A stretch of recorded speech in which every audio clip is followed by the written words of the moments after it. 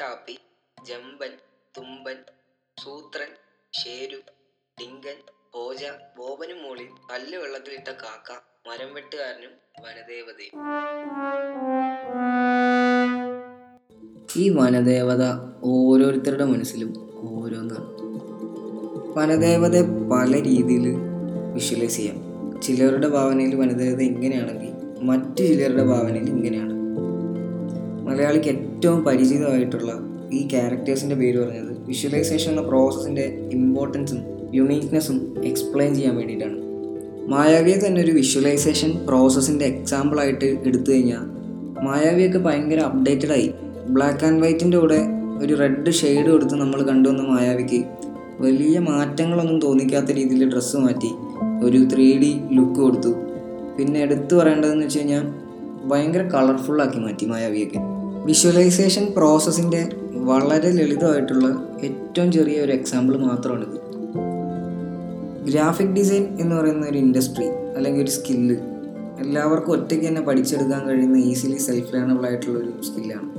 പക്ഷേ ഏറെക്കുറെ ആളുകളും ചിന്തിക്കുന്ന അതൊരു ഇൻബോൺ ടാലൻ്റ് അല്ലേ, ഒരു ക്രിയേറ്റീവ് സൈഡ് ഡിസൈനർക്ക് വേണ്ടേ, ഇതെന്നെ കൊണ്ട് നടക്കുമോ എന്നൊക്കെയാണ്. സത്യത്തിൽ ഡിസൈൻ എന്ന് പറയുന്ന സ്കിൽ സെറ്റ് എല്ലാവർക്കും സിംപ്ലി സെൽഫ് ലേണബിൾ ആയിട്ടുള്ള ഒന്നാണ്. അതിൻ്റെ കോർ കോൺസെപ്റ്റുകൾ പഠിക്കുന്നതിന് മുമ്പായി ഡിസൈൻ എന്ന പ്രോസസ്സ് ഏതെല്ലാം പ്രോബ്ലം സോൾവ് ചെയ്യുന്നു എന്നാദ്യം മനസ്സിലാക്കണം. അതിനു വേണ്ടിയാണ് നമുക്ക് എല്ലാവർക്കും പരിചിതമായിട്ടുള്ള മായാവിയെയും വനദേവതയെയും ഒക്കെ എക്സാമ്പിളായിട്ട് കാണിക്കുന്നത്. മായാവിയുടെ കഥകൾ വായനക്കാരന് വിഷ്വലൈസ് ചെയ്യാൻ സാധിക്കണം. പക്ഷേ വായനക്കാരെന്നത് കുട്ടികളാണെങ്കിൽ അവരുടെ ഇമാജിനേഷനെ ബിൽഡ് ചെയ്യുന്ന ഒരു ടൂളായിട്ട് മായാവി മാറും. ഇവിടെയാണ് വിഷ്വലൈസേഷൻ എന്ന പ്രോസസ്സിൻ്റെ അല്ലെങ്കിൽ ഒരു ഗ്രാഫിക് ഡിസൈനറുടെ സാധ്യതകൾ എന്തൊക്കെയാണെന്ന് മനസ്സിലാക്കാൻ കഴിയുന്നത്. കേരളത്തിൽ കാർട്ടൂണുകൾ നിലയുറപ്പിക്കുന്നതിനും എത്രയോ മുമ്പ് തന്നെ 1984 ആഗസ്റ്റ് മുതൽ മായാവി പ്രസിദ്ധീകരണം തുടങ്ങിയിട്ടുണ്ട്.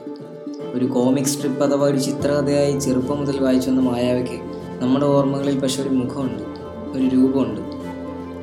മായാവി എന്ന കഥയുടെ മനോഹരമായിട്ടുള്ള വിഷ്വലൈസേഷൻ എന്ന പ്രോബ്ലം അതിൻ്റെ സൊല്യൂഷനാണ് ഇന്നും നമ്മൾ കാണുന്ന മായാവി.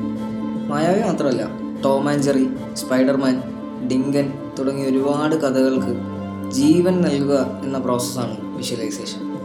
ഈ ഒരു പ്രോസസ്സിൽ ഗ്രാഫിക് ഡിസൈനറിൻ്റെ ഭാഗത്തു നിന്ന് ഒരു ക്രിയേറ്റീവായി ചിന്തിക്കുകയും ഒരു ടീം പ്ലെയറായി നിന്നുകൊണ്ട് പ്രോബ്ലം ഡിഫൈൻ ചെയ്ത് സൊല്യൂഷൻ മേക്ക് ചെയ്തെടുക്കാൻ സാധിക്കുകയും വേണം.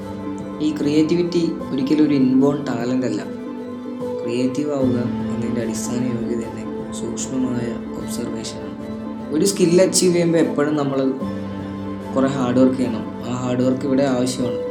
നമ്മൾ ഓരോ തവണയും ഡിസൈൻ ചെയ്യാൻ ശ്രമിക്കുമ്പോഴാണ് സത്യത്തിൽ നമ്മൾ ക്രിയേറ്റീവായി ചിന്തിക്കാൻ തുടങ്ങും.